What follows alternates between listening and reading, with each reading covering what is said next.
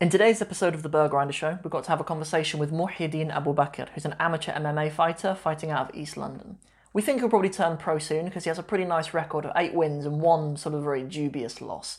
But in this episode, I had the opportunity and the privilege to speak to him about sort of the mindset of being a champion. You know, he holds a number of different belts in a number of different promotions, and I think you need a particular mindset to go into a cage with another man who's trained just as hard as you, another man who is trained to knock you out or submit you. It's a pretty interesting and pretty serious kind of mindset position that someone who does that every single day needs to go through.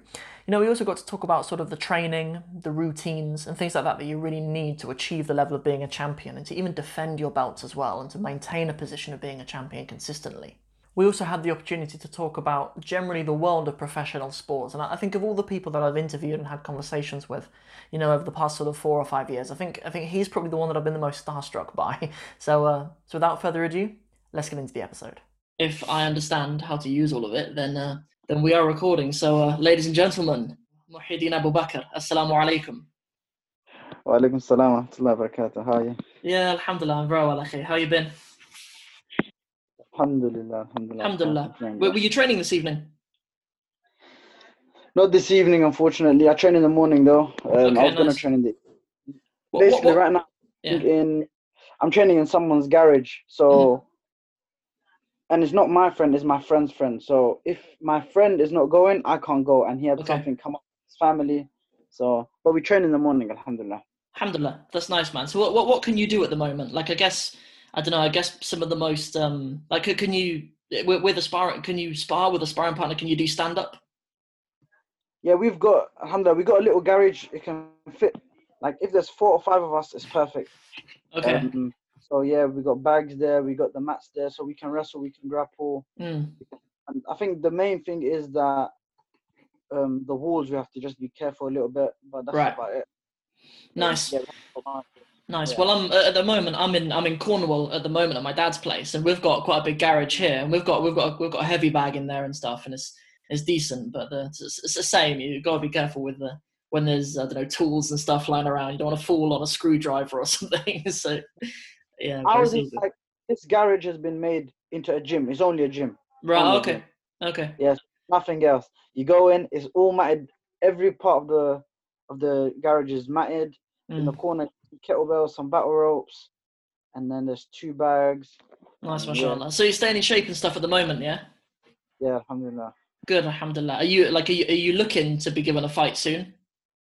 Yeah, yesterday or the day before, a show announced that they're doing a show behind closed doors. So really, okay. Yeah. They'll They'll probably lose money, but that's not my problem. No, exactly. No, exactly. No. Yeah, okay, fair enough. Well, what I'd hoped that we'd do in our conversation, inshallah, is we'll talk a little bit about sort of your background and how you got into martial arts and stuff, inshallah. Talk a little bit about your career and where you want to go. And then at the end, there's some kind of professional MMA and UFC stuff that I'd like us to have a chat about, inshallah. So, yeah, so if we can start, inshallah, just to give my audience a little bit of context on you, because some people will know who you are, like especially my Sam of Somalia audience will probably know who you are and what you do. But just for some context, like, firstly, where do you live? Like, where in the UK are you from? Next to my neighbour. Nah. I don't want your postcode. I'm from London, East London. Nice. Not so nice. But cool. From nice, cool. And then what about like your ethnic background? Barawa, Somalia. Okay, you look like the Barwani person. Like, if I were to imagine a Barwani brother, you look like the Barwani brother, mashallah.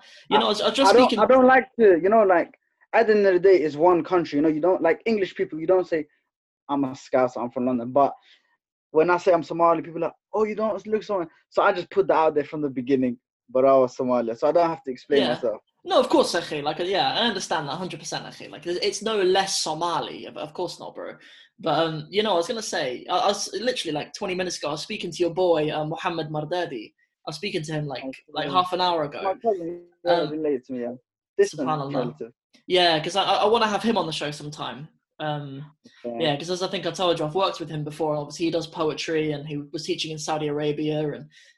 There's just some interesting stuff that he can share, inshallah. But I was thinking, shout out to Barwani brothers and sisters, man, because of the first sort of 10 to 15 guests that I want on the show, 3 of them are Barwanis. Like, if you think about how small a place Barawa is, very small. Yeah, I think, mashallah.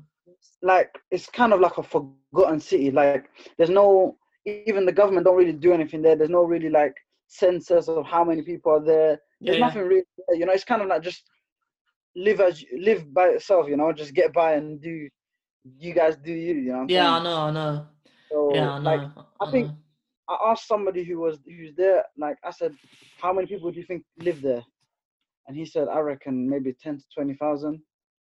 That's his estimate. Obviously, there's no census, so there's no way that I can, like, really provide an accurate. Yeah. You know what I'm saying? Like, I'd have no idea. I got no idea, Akhi. Yeah, I've got no idea as well. Like, Google, Wikipedia says about, I think, 50, but that was written God knows when. So yeah, by anyone. Do you know what I mean? So how old were you when you first got into martial arts, and what style did you first start training with? First time I ever stepped into a gym, I started with karate when I was, I think, 10, 11. Oh, mashallah. Yeah, mashallah. Karate. Have you continued with karate? No, I stopped a few years ago, but it's helped me a lot, even in my game, for sure. Yeah, no, to be honest, like, when I watched your last fight, it seemed like you even though sort of you're like, I assume that you're doing a lot of wrestling work with the brothers when you got to Dagestan and stuff, and obviously you seem strong in the ground game, but I don't know, it looks like you're obviously really confident on your feet as well. And I remember the commentators saying that your background was in karate, and obviously here in the UK, like, people here in the UK, if you get into martial arts, it's usually through karate in the beginning. Do you know what I mean? Like a lot of the guys from the US and stuff, maybe, like, they have a wrestling culture out there. Do you know what I mean? That we don't really have here in the UK. Right. When I started karate, I didn't know, like, what MMA. That was like, I'm 21 now, so maybe like 10, 11 years ago. Okay. I had no idea what MMA was, UFC, nothing. Okay. I got into it just to, like, stay out of trouble because I was fighting a lot. Yeah. So what was that transition like? So you do karate for, like, how long did you do karate for until you even heard of MMA? Well, I started karate about 10, 11, and then, like, my coach would also teach a little bit of grappling here and there. So, like, I knew, like, the basic stuff. Like, I knew a single leg, I knew a double leg, I knew some submissions. But, like, it wasn't. But I still didn't know what MMA was. You know what I mean? Okay. I just knew them as different arts. And then one day, I think I was with my friend, and then he was like, "Oh, let's he just wanted to, like, play fight, basically, have a little wrestle, and then like, he was like, "Oh," after we finished, like, "Oh, you should come to my gym, try MMA and that." I was skeptical at first. I was like, I wasn't really interested, and then I was like, "All right, let me try it out, innit?" I went there and I got the bug, man. The rest is history. Yeah. That's quite cool though, that you discovered MMA as MMA. Like, a lot of people kind of come to it from one particular style. Like for me, I was only interested in grappling. Like, I started out in Brazilian Jiu-Jitsu in Chiswick in West London, and it was just interesting grappling. Like, I just wanted to learn wrestling and takedowns and grappling, and it was really just it was through that I just became interested in how grappling was applied in the octagon. Yeah. And that was the angle that I became interested in it from. So I started MMA, and then, like, first I would just go MMA, and then I was like, then there was like a Muay Thai class before it, and I'll make sure to go to the Muay. So then I started going, like, double sessions every day. Like, within 2-3 weeks, I was just, like, going, like, 3-4 times a week, double session. I'll go, like, Muay Thai MMA, wrestling Muay Thai, like, I was just doing everything straight away, kind of thing. But then again, I also had a little bit of grappling before, and I also had some striking before. So I kind of always, in a way, did MMA even before doing MMA. Right. Okay. That makes sense. Yeah. Okay. But, like, at what point do you decide that you want to compete? Like, at what point did you decide that you were willing to get into a cage with another trained individual? I fought kickboxing first before MMA. Okay. Yeah. How many kickboxing fights do you have? So I have, like, in K1, I have 9. If, like, kickboxing, so, like, above waist style, so without low kicks, I think maybe I don't know, maybe, I know in total my whole fight was around 26, like including MMA in total, I've had about 26 to 30. So I've had some MMA fights and about maybe like 13 kickboxing fights as well, something around that. Yeah. Nice. Okay, nice. So you're 21 now, you say. Like, when was your first competitive fight? How old were you? 14. 14. Wow, subhanallah. Because I was looking at your amateur record, right? And then I was looking at like other people who have fought in the UFC, like even people who aren't competing anymore, like Brendan Sharp and people like that. And I was looking at their amateur record. They've got like 3 amateur fights. I was thinking, like, how are these boys getting into like professional MMA after doing like 3 or 4 amateur fights when brother Muhidin Abubakar has stepped into a ring like 26 times with a different man? The game's changed, like the people, say 6 years ago, could go 1 amateur fight, 2 amateur fights and go to the UFC, There's plenty of guys like that. But if you want to be elite, like if you look at guys now, Khabib, amateur fights, he's had about 300 amateur fights. Yeah, subhanallah. All styles, sambo, wrestling, jiu-jitsu, everything. You're talking like 300 fights.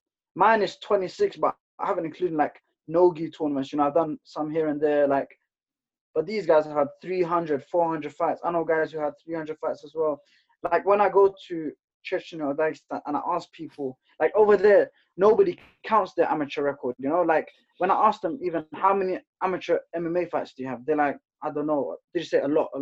Yeah. They don't even know, And I think amateur needs to be kind of taken like that. It needs to be taken seriously to learn, but in the same way, not so serious because it's only amateur, Like some people take their record like religiously, like it's like the end of my career, but it's, at the end of the day, you go pro, no one cares about your amateur record, man. Who knows about Khabib's record? No one.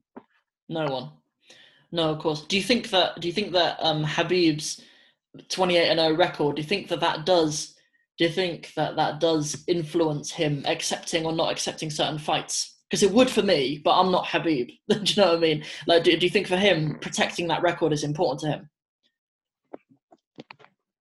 No, I think he's the best in the world by far. Yeah. There's no reason for him to.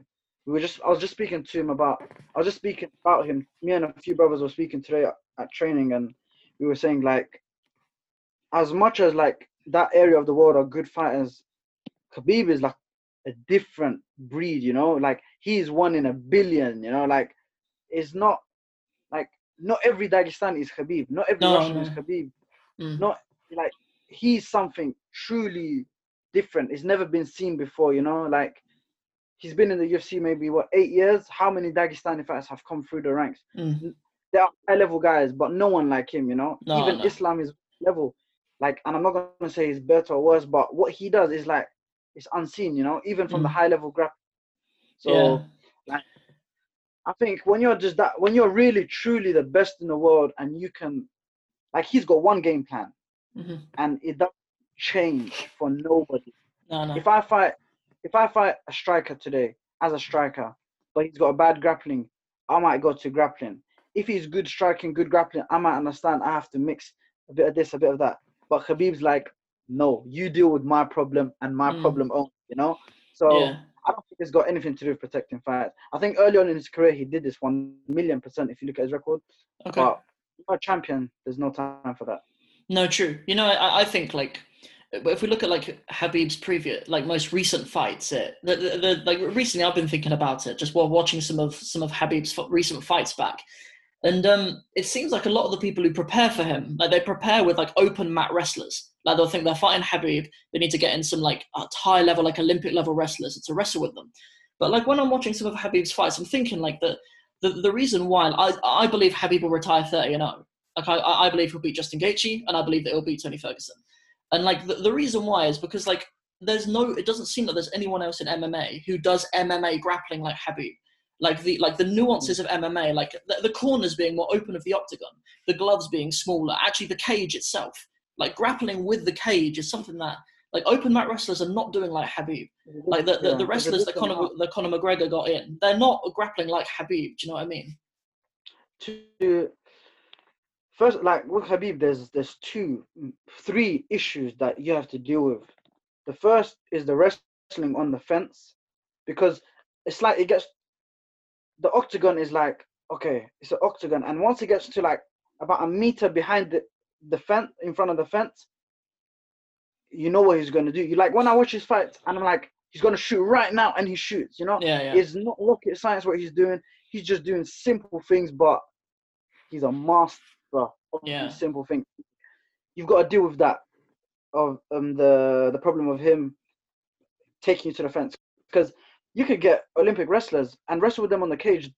They're not going to be able to take you down like they take you down. No, exactly, yeah. Like the cage is a weapon for both people, for both the offensive and the defensive. But he's so good at using it offensively, you know. And then on top of that, so that's one thing that you're only going to get from MMA fighters, not wrestlers. And there's no MMA fighter that can do that. No. Second of all, you've got to prepare for his top game, which is out there, but it's probably BJJ guys who are like 2-3 weight classes above, you know? Mm. And then the third thing, which is the problem, because those guys who do have that top game can't do this, which is the ground and pound. So it's like you have one, you don't have the other two, you know? It's like, so it's very hard, man. Like, nobody ground and pounds like that. Nobody's relentless on the fence like that. And nobody in MMA really has pressure like that. So it's, man, pick your poison. Yeah, no, I know for sure. Yeah, no, exactly. Because you know, like I remember when Khabib was set to fight Tony Ferguson. I remember people sort of saying that like the submissions that Tony Ferguson would throw up from the bottom and fighting from his back, that'd be a problem for Khabib. But I never thought that would be a problem, and it didn't look like you did either. It didn't look like you thought that would be a problem for Khabib. But and then with Gaethje, like I don't know if you heard Gaethje's episode on the Joe Rogan podcast. I don't know if you heard that. I watched it until it started advertising. Oh, okay, right. Yeah. Well, well, with Justin Gaethje sort of talking about his strategy with him being a really good defensive wrestler. Again, I'm thinking like you might have been in collegiate wrestling, like you might have been. Do you know what I mean? But there's sort of specific MMA grappling that it seems like Khabib is a few generations above all the other fighters at. You know, so that was just my thoughts. Justin Gaethje spoke about how he wrestled against Olympic champion, multiple-time Olympic champion Jordan Burroughs in college. He said, I defended his notorious double leg for 3 minutes and whatnot. But Khabib's not going to double leg you. He's going to take you down from the fence. Have you defended that from like, have you felt that before? You know, it's something totally different. And Tony Ferguson, man, submissions from the bottom, like, it's very hard to, like, you know, high level guys like Khabib. I genuinely believe you could put him against any grappler in the world, high level. You're talking like black belt world champion. I'm not saying he'll win, you know, but I don't think anyone will submit these guys. It's very hard to submit a black belt, like really high level, you know. If you watch black belts fight in jiu-jitsu, it's usually just a sweep, you know. You've got to make really big mistakes to get submitted at that level, you know. And Khabib's very disciplined. He knows everything. And were you nervous for Khabib when Dustin Poirier had him in a guillotine? I was there live. Were you? Yeah, I was in Abu Dhabi. Yeah. Wow, subhanallah. Yeah, we got nervous, man. Yeah, you got nervous, right? I did as well, right? Like I was in a place in Northampton watching it with a load of brothers there, and I was like on the floor demonstrating. Look, if Justin Poirier's shin wasn't across his belly, was like this, I was like demonstrating like how tight it would be if it was another way. But obviously, you know, Khabib knows better than us how he's protected himself in that position. But I was nervous. I was holding my breath for him. I just wouldn't tap. He'd either go to sleep or he'd get out of it, you know. I know he'd have gone to the last second. But yeah, it was crazy. It was crazy, man. Yeah, I know, man. Because I think that is why, like, I think that's why people thought that Tony Ferguson would be able to do something. Because Tony Ferguson, we've seen him. Well, I think he has 3 DAS chokes or something in the UFC. Like from that position, like you know, guillotines or head and arm chokes and stuff is something that there'd have been an opportunity for. But again, I personally don't buy it. But like, I think that's an interesting way of looking at the Tony Ferguson. People say that, but people act like Khabib doesn't know that. Like he's not gonna prepare for that, you know? Yeah.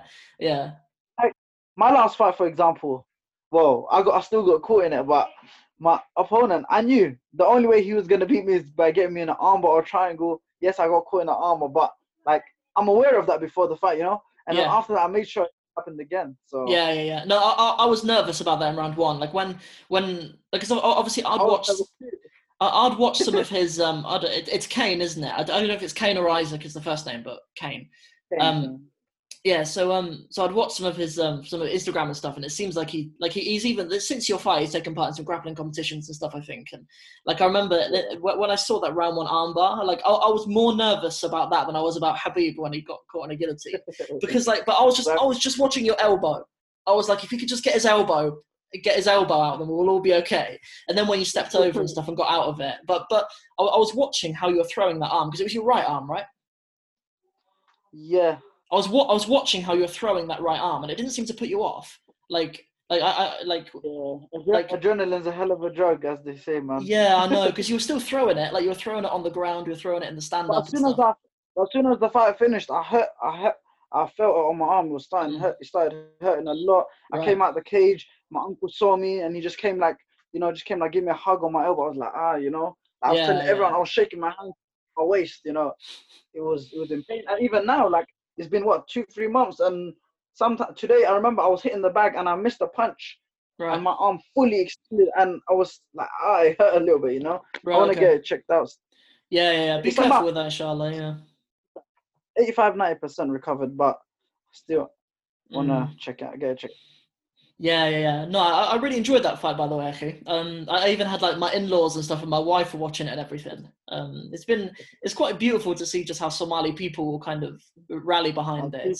I appreciate it. Thank you. Yeah. Give them a thank you from. There was something that you did that at the time I wanted to ask you if it was deliberate.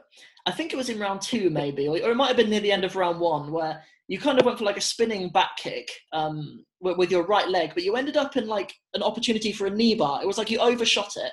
You ended up in a position where it sort of overshot, and then it was sort of behind him, and you were able to sort of roll into a position like a knee bar, and it looked really clean. But I don't know if it was just because you missed the spinning back kick. I went for a spinning back kick, and like if he stood in the same place, it would have got him like on his ribs, but he moved like an inch, and then he kind of grabbed my back and tried to drag me down, and I rolled into a leg lock. I didn't want to commit to it fully, but my coaches at the corner were going crazy. They were like, "What are you doing?" They told me no spinning till it's time. But it says every time, but like Muhi is not Muhi without spinning, Like it's not good though. It looked kind of like it was deliberate. It looked kind of like you'd thrown it because you knew that if it missed, at least you could go for a knee bar. It sort of looked deliberate, so it was nice anyway. It's like when I do it in training, when I practice it, I can hit pads, but every time in the fight, it always goes wrong, man. There's so many variables, aren't there, though? Like when you're on the feet and stuff, it only takes it takes a slight bit of movement. It takes a slight angle. It takes you placing your other foot in a slightly different way, and like it's a different game, isn't it? Like the stand up is like that, obviously. So what's next for you though, Achi? Because like at the moment you're a reigning and a defending champion, and have you defended all of your belts? I'm champion in 4 organizations. I've defended 3, and one of them, the 4th one that I haven't defended. I haven't defended because the show's kind of been put on hold. Kind of in the show, the management and that. So I've defended everything I can. Yeah, sure.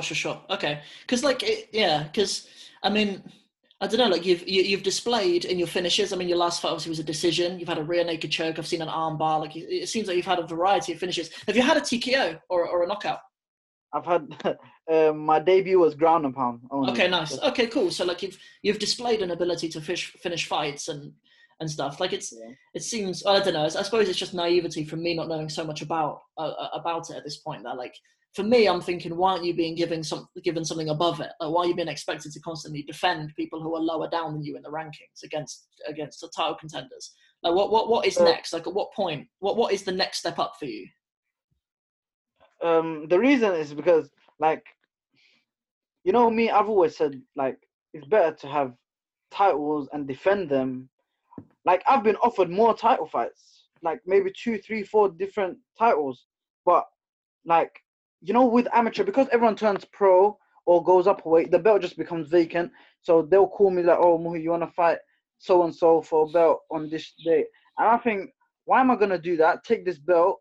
There was like, I don't like fighting for vacant belts. I really don't like it. Although every single one of my belts was vacant, like, but I defended them. You know, like people don't defend. So this is what I don't like. I just like, say you win a belt and you never defend it. You won a vacant belt and you never defended a vacant belt. Like, what was there to it? Like, you could have just put anyone on the card, fight for that belt. He never defends it. There's no difference to this so-called champion. You know what I mean? Yeah. So, and like, I've always asked for the top guys. Now, alhamdulillah, I'm ranked number 1. I've asked for number 2. I've asked for number 3. I've asked for so many guys. You know, my last fight, number 2 ranked guy, beat him. Like, I've always tried to get the hardest fights, you know, at amateur, because it's all about learning. Next fight, honestly, I just want one more fight, or I think one more fight, and then I'll turn professional. Okay. Inshallah. But what for? Like, what are you hoping to develop in those fights? Like, obviously in your last fight you wanted a 5-round fight. Like, you wanted to show that you could do 5 rounds, didn't you? Like, is that something in particular that you want before you turn pro? I would really, really want a 5-round fight, but I don't know, man. I don't know if it will happen. Like, my last opponent, you know, if you watch that, there's no reason to give him a rematch. But if he wants 5 rounds, I'll give him a rematch. Like, next fight, I'll happily fight. 5 rounds is like, you know, I know I dominated that fight minus that armbar, but like, I feel like I was robbed of a finish, you know, from then changing the fight to a 3-round fight. Yeah. Literally 3-4 hours before the fight, they told me it's a 3-round fight. Yeah. Saying but it was a miscommunication, you know, so like, it was very... Yeah, it's not right. At the end, it looked like he didn't want it anymore. Like, at the end, the referee could have. There were times where the referee could have stopped it at the end. Like, I think I even heard someone in your corner saying he doesn't want it anymore. Yeah. I think this next fight, I wanna show some striking. You know, like, I need to let striking come out. So like, even as a professional, like, the confidence was there. I'm confident, Masha, but as in, like, I've done it, you know, and kind of bring it back out. Like, since I started fighting MMA and I stopped fighting kickboxing, I feel like my striking, technically I've gone better, but in my fights, the aggression and the like ferocity is not like it was before, you know. Okay. I kind of want, not a war, but I want to get into it a little bit. Yeah. No, yeah. I get that, bro. Like, I don't interpret that as being that you're like an aggressive person or something. Do you know what I mean? Like, the only sport that I've played like a high level is rugby. Like, down here in Cornwall, rugby is like bigger than football down here. People love it down here. And growing up, like, I had the honor of representing Cornwall in under 15s and under 16s, and then continued to play it in college and stuff. And like, I get that, bro. Like, sometimes you want a war. Do you know what I mean? Like, sometimes I'd hope that we'd have snow. Sometimes I'd hope that we'd have snow on match day. So I'd be like, look, I can show my opposite number that I can handle catching the ball when my fingers are freezing. Like, I want to show my opposite number that I'm the one who can run fast in the snow. Do you know what I mean? Like, I get that, bro. Like, 100% get that. Yeah. You know, I need it because I want to show my striking. You know, like, when you have that rawness in your striking, you can come forward and you can hit. Like, you'll fight. It's a fight. You know, like, I need, like, the last fight was perfect for me, matchup wise. You know, for me to show my striking. I said, I know I have better striking than him. He's got very good jiu-jitsu. I believe I can nullify his jiu-jitsu on the ground, but I don't even want to get into that. And I've got the wrestling advantage that he can't take me down. And he couldn't take me down. He pulled guard twice. That's what I never thought. Like, I thought it's perfect. I will stand up the whole fight because he can't take me down. And I'm not going to take him down. But then he jumped guard, you know? Like, this game is crazy, man. I thought that was really strange. I thought it was really strange. You don't often see people jump guard in MMA unless it's for a guillotine or something. Do you know what I mean? It's, you don't see it a lot. Really confident on their back, you know? But it was like this MMA. MMA is just crazy. Like, who would have thought it would have been that much grappling without him going for a takedown? You know, he just jumped guard. So I just hope the next fight I can be happy with it, man. And yeah, I mean, there were a few times on the ground, like, it never looked. I mean, even the armbar attempt in round 1, it happened really quickly. Like it sort of ended up on the ground. he moved his hips really smoothly and he just caught it. Do you know what I mean? But like in the later rounds when it ended up on the ground, there was one time when your arm was sort of behind his back, and I worried about an omoplata or a kimura. There was one time, but like it didn't ever look like your arm was going behind your back. I just thought like that's something that I would probably be fighting for if I was in his position. But yeah, I mean, yeah, that makes tons of sense. But something I wanted to ask you actually about fighting at flyweight. Right, so flyweight, 125 pounds, right? What is that in kilos? Do you know what that is in kilos? 56.7 kilos. Okay, and how tall are you? 5'7", 5'8". Wow, so you're actually probably a little bit taller than me, and you make flyweight, which is like, that's amazing, man. Like, so what is your typical diet like? Because I know some brothers who train and like they've just got a high metabolism, like they're just light. Do you know what I mean? Like, what is your diet like? Nothing amazing, but just one thing that once this whole lockdown is like, especially now that I'm coming towards the end of my amateur career, I'm starting professional, like I need to see this as a job, I need to treat it like a job. Like I need to be like, the same way I wouldn't miss a day at work, I ain't gonna miss a day of training. I ain't gonna just like, I'm tired, well, you gotta get up, you gotta go to work. And that's how it's going to be for me. And one thing I need to change is my diet. I want to, like, I'm not eating, like, junk all the time, but, like, I need to eat the right foods, not just come home from training, and then the first thing I see is what I put in my mouth. It's like, I need to know what I mean. I need to put the right things in me. You get a petrol car and you put diesel, it gets messy. You know what I'm saying? Yeah. So, you gotta no, that makes tons of sense. Of yourself. Yeah, that makes tons of sense. And I think this one thing I need to pick up. But as of now, my diet is not different to most of the people that are gonna be watching this, man. Like I wake up in the morning, I love cereal. I will just eat cereal. Lunch, I'll have some sort of, I don't know, bread with something or rice or something, some carbs and some meat or and then dinner something similar, like typical. Yeah. So basically, like you're eating typically like at home, just whatever's cooked and stuff in it. Like you're just eating that, but you're training hard as well, isn't it? So I mean, only maybe like 2 weeks before the fight, I'll change certain things up, to get my weight down a bit more, and that's it. Really, nothing amazing. What other stuff are you doing, like for your professional career, inshallah? Like obviously for fighters now, like a lot of it is about kind of your own personal brand and how you promote yourself. Like that stuff's really important, obviously, now more than ever. Obviously, I see you doing bits on Instagram, obviously, like mashallah, you got a decent audience over there and stuff now. Like, are you on any other platforms, or is like what other stuff are you doing? I'm on Facebook, I'm on Twitter. Nice.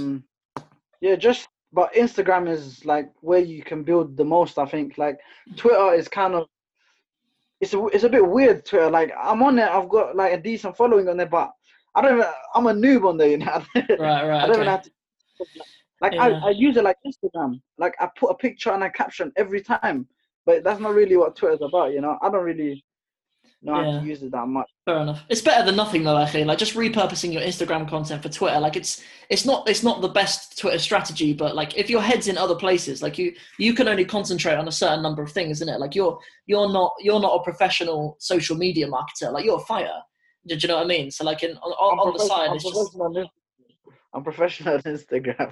Yeah, mashallah. Because like so someone else would like to talk to you about in a second, inshallah. Like Sean O'Malley, obviously he's like a young bantamweight who's sort of coming up. Had an amazing performance the other day, first round walk off knockout, and like he does gaming on Twitch and stuff. Like it's pretty sick that like that like an MMA fighter, like professional MMA fighter in the UFC, has a Twitch channel and has his own podcast and stuff like that. So like those are definitely things, inshallah, like as kind of your career progresses, that you should definitely think about, because like that's just cool for your audience to be able to connect with you somehow. And not only that, it's not only that, it's like he's making money from it. Like I think he won like a tournament. I think he got like maybe 30,000 or something. Maybe he made some decent money. Like, oh no, like from gaming, you definitely can. Just the reason why I raised my eyebrows at 30 grand is because he made 40 grand from his fight. Do you know what I mean? So like I know that sounds like some decent money. I don't know if it was like 10 or maybe I got the figures completely wrong. But yeah, he made some decent money, and the only reason he's got that is for his platform. You know, like fighting, people think like every fighter is a millionaire. Like, let's not get it twisted. We're not. And second of all, like Khabib. Let me give you an example. Khabib gets paid good, but he can make so much more outside that cage. Yeah. Like, think about it. He can do a seminar anywhere in the world tomorrow. He'll say, I'm charging $100. 100 people. That's 10,000. Yeah. Like, it's just something so 1 hour's work, you make 10,000. You know, like, forget him going to do something with the Prince of Dubai. Forget him doing some meeting the King of Egypt. You know, like, there's so many avenues to make money. And like something as simple as personal training, you know, like there's so many avenues other than the fighting to make money, man. 100%. People just look at the fight. But that's most powerful, and it's most the case if you have some kind of personal brand. Do you know what I mean? Like there's so many things about Khabib that he's so successful in that. Do you know what I mean? Like even people who maybe I don't understand it because I love grappling, but even people who don't particularly like his fighting style, like Khabib having like, you know, Khabib time, send me location and stuff, like there's so much that is so recognizably Khabib's brand, isn't it? And like, you know, that's, you know, as you say, of course, like outside that ring, he can make way more money than he makes inside the ring. Of course he can. Of course he can. But you know, and that's why I always I focus on my brand, you know, like to be honest, I'm very fortunate that I'm Somali, because Somalis, it's a known fact that they support each other in like more. I've never seen like another nation supporting their own like we support our own. I've never seen it, whether that's in good or bad. But you know, like, yeah, it's just, I think this helps like now it's helped me grow my brand a lot. Most of my brand is our people, do you know what I'm saying? And like I always think about this because like I'm not fighting forever. Who knows, like if I stop fighting tomorrow, let's say I get injured tomorrow and it's game over, like life goes on, do you know what I mean? And obviously if I've already built a platform, I can still kind of use my career, even though it's over, I can still carry on using it to do things in life and whatnot. Exactly, man. There's loads of fighters like that. Like there's loads there's tons of fighters like that. You know, Michael Bisping, I mean, he still makes loads of money from stuff that are like post fighting.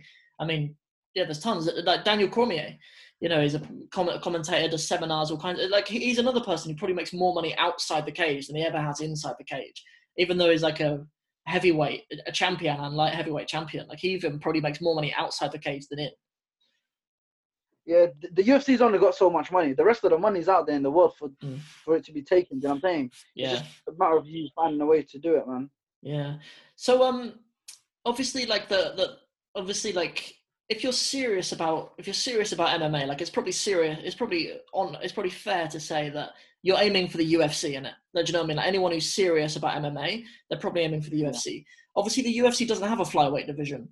So like is it something that you've Sorry? It does have flyweight division. Does it still? Because I thought Henry Cejudo was the champion of the flyweight division, and then they just got rid of it. No. He vacated his belt, and then they made a title fight actually a few months ago. Joseph Benavidez versus a guy called Figueiredo, a Brazilian. But it was a big slap in the face because basically Figueiredo missed weight. Okay. And if you miss weight for a title fight, you don't get the belt.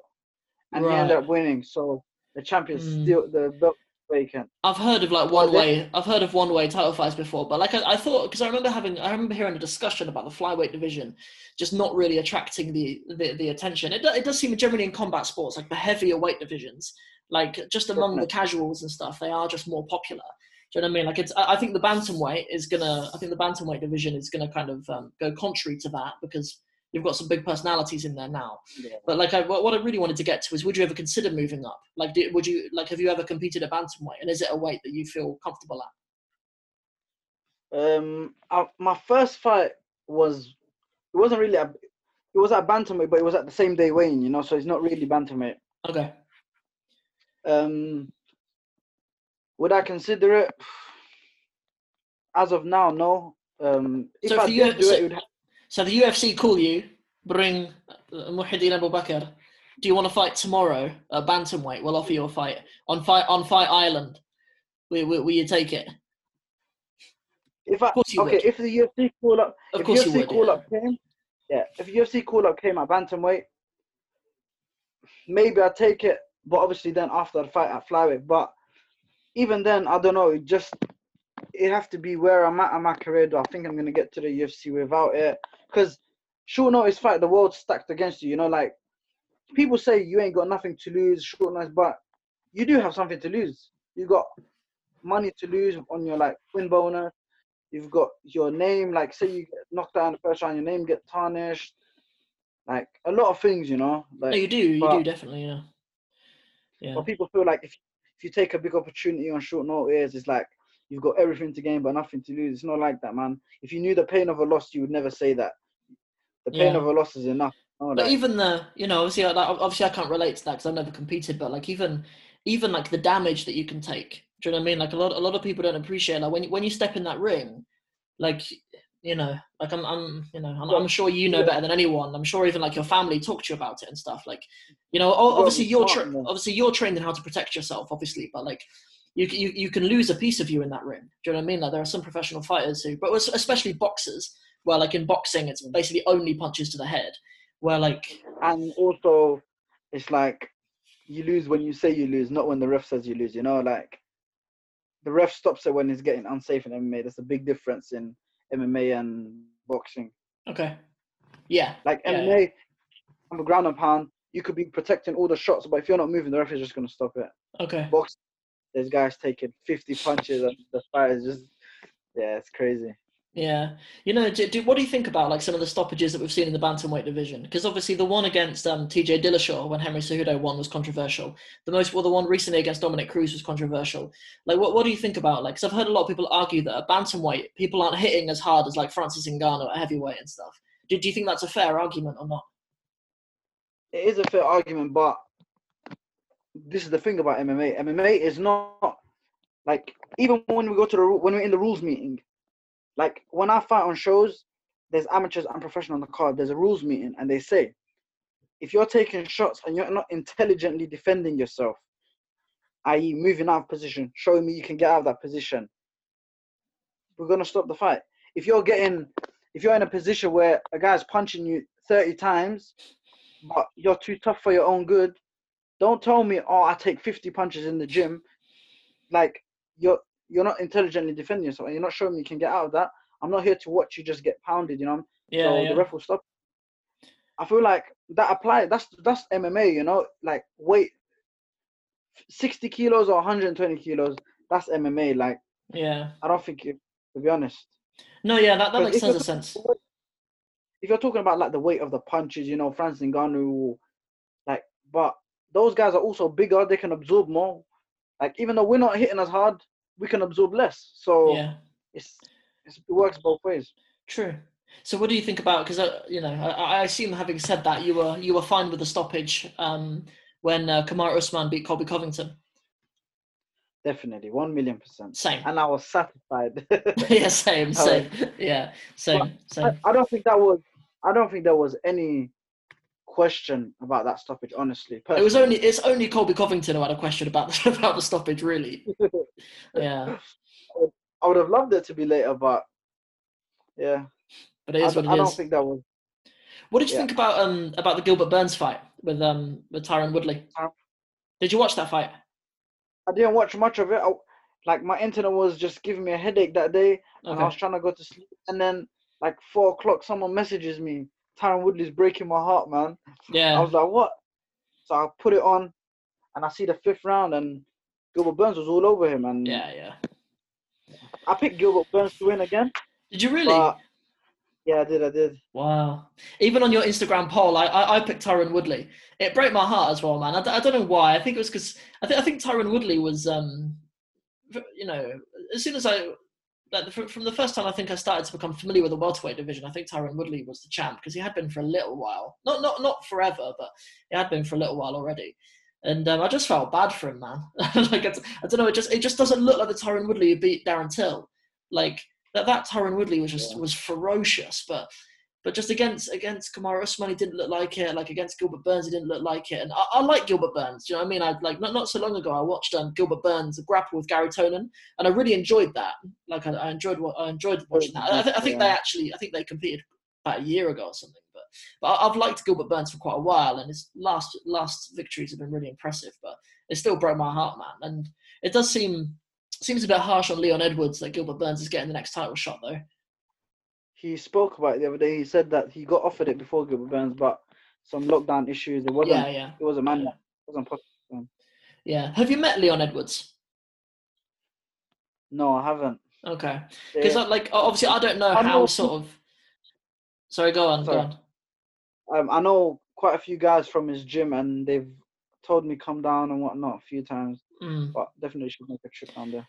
Yeah, because I don't know sort of how tightly connected the MMA community is. Do you know what I mean? Like, I mean, me saying that might be as ridiculous as like people asking me if because I'm white I know the Queen. Do you know what I mean? But I just thought I'd ask that, like, if you know Leon Edwards, if you met him.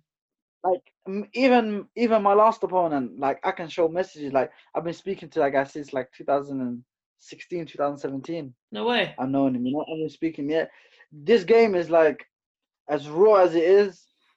Me personally, outside the cage, before the cage, 10 minutes before we walk out, we can be best friends, Just that few minutes that we're in the cage is a different story. But I've known a lot of my opponents after the fight are like very close to me. Like when I fought in Bahrain, I fought against a Dagestani guy. And like now me and him are like super tight, like speak all the time. Even my last opponent, we used to speak here and there. As in before the fight, obviously after the fight, not so much with him.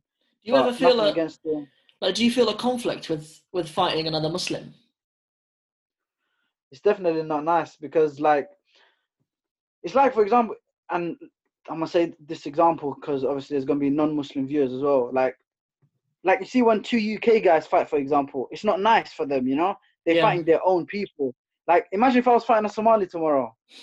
Yeah. People will go crazy. It's not nice to try to take something from your own people, Yeah, it's definitely not something I like. Yeah. Yeah, I know. I suppose you just got to see it as sport, isn't it? Like it's just sport. Yeah. Do you know what I mean? Like it's, For example, like my Dagestani opponent, for him, he's done a million of times because he's pretty much always been around them people, Yeah. But for me, it's like new territory kind of thing. Like before the fight, I'm thinking this is a bit crazy, Like I've never. It's like I'm not feeling bad. Like I'm gonna go beat. I just feel like, wow, I'm fighting one of my own people. Like imagine if I was fighting a Somali today, or imagine it's crazy. Yeah. Like imagine if I was a Somali tomorrow. Imagine how people would. That's a difficult. That's a difficult position to be in, actually. Because I think I thought about it with Habib as well. Because obviously, like you would never. I know, alhamdulillah, their timelines are different, but like you would I don't think Habib would ever accept a fight with Islam Makhachev. Like they're firstly, they're different positions in the league anyway. Like that's a whole nother issue. But Habib must have fought 100 Islam Makhachevs, like other people from his country and his village and stuff or whatever. But before he turned pro, that's just it's a bit rough, isn't it? Islam Makhachev and him is like it's more than that. It's like that's his long been training his whole life. It's a bit different. But yeah, it's definitely like the Dagestanis, for example. They fight each other every day in the amateur leagues. Yeah. But professional ranks, or let me give you a better example, Chechens.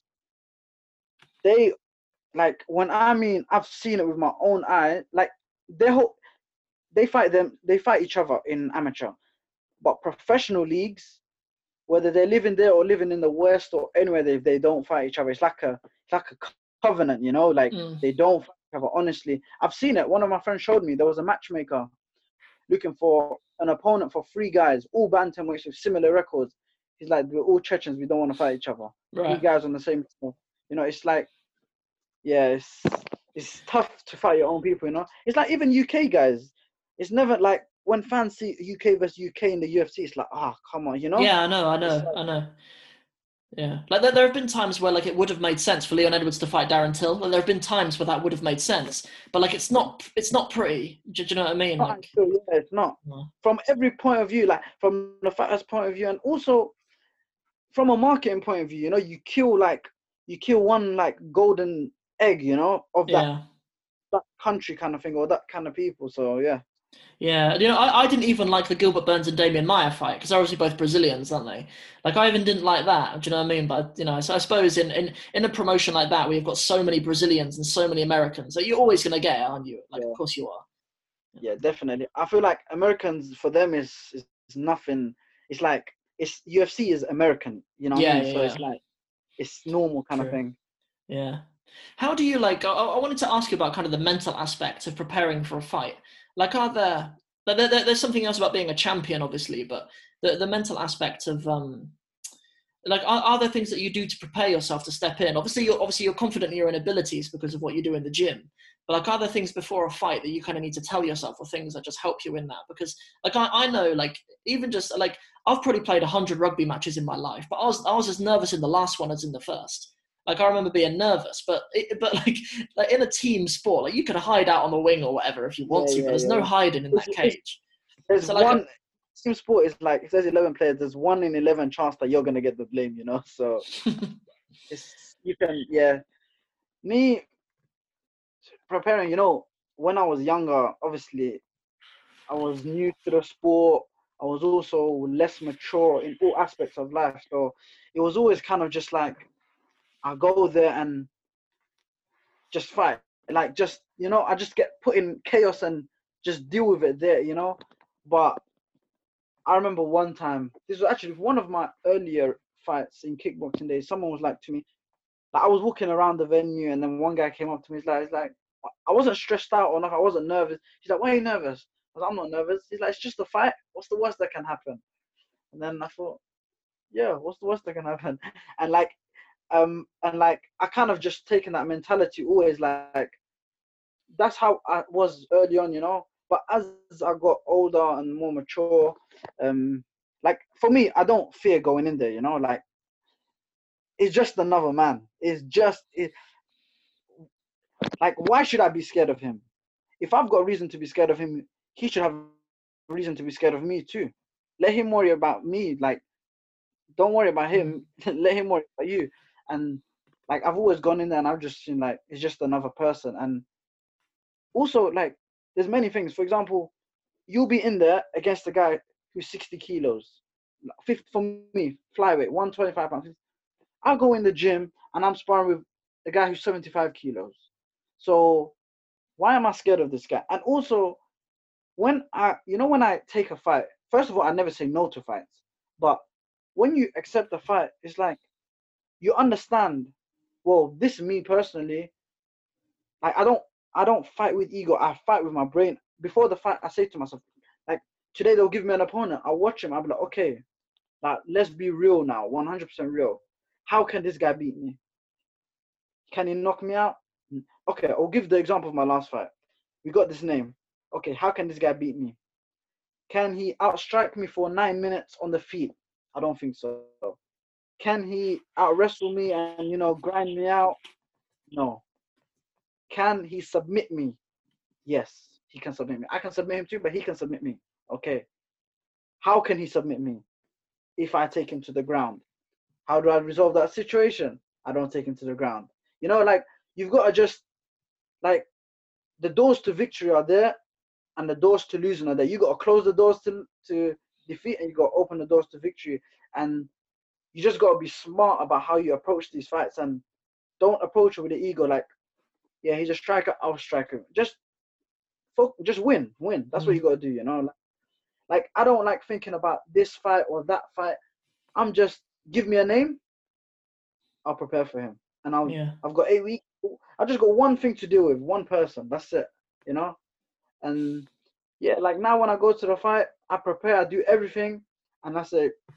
I go there, and I'm just content, you know. Like, what's gonna be is gonna be, and what's written is written for me, and I can't control that. And when you're content with something before it's happened, whether in your favor or not, it like, how do I say? Like when you accept that, you're content, you know. Like you're not gonna kill yourself about it and whatnot, and yeah, you just go and the job. Nice. Yeah. There's a few different things in there. Obviously, like one of them actually put into perspective. Like I remember seeing on actually one of your Instagram posts, I think. I don't know if it was in a caption or if it was actually in one of the videos or something, saying like how does one man fear another man who's the same as him? You know, like at the end of the day, like this other individual is just another bag of muscle and skin held together with bones, like who Allah created, and you know, and if you know, hit two people, like what can he like? He's got two arms, I've got two arms. He's got two legs, I've got two legs. He bleeds, I bleed. He breathes, I breathe. And he punches, I punch. He kicks, I kick. Okay, let's say he punches better than me. Well, you better punch how he punches then. You know, like there's nothing stopping you from doing what he does. Like for Habib wrestles amazingly, but he's grabbing legs and he's dragging a guy to the ground. You can do it too, you know, like everyone is the same, and your competition, and this is not just for fighting, like, and this is advice for everyone in life. If you're aiming for something and striving for something, you want to be the best footballer in the world, you want to be the biggest business, what's stopping you? Your competition is only human, you know. Like if you're a fighter and you're fighting against someone with three arms, okay, I understand, maybe there's an advantage, but you're not, you know. It's like the competition is just human, same as you, man. That's true. A lot of people kind of sort of immortalize their challenges. Do you know what I mean? And they think that their challenges are above them, whereas obviously, actually, Allah has created them perfectly for us. Do you know what I mean? Like created challenges that are perfect for us to overcome.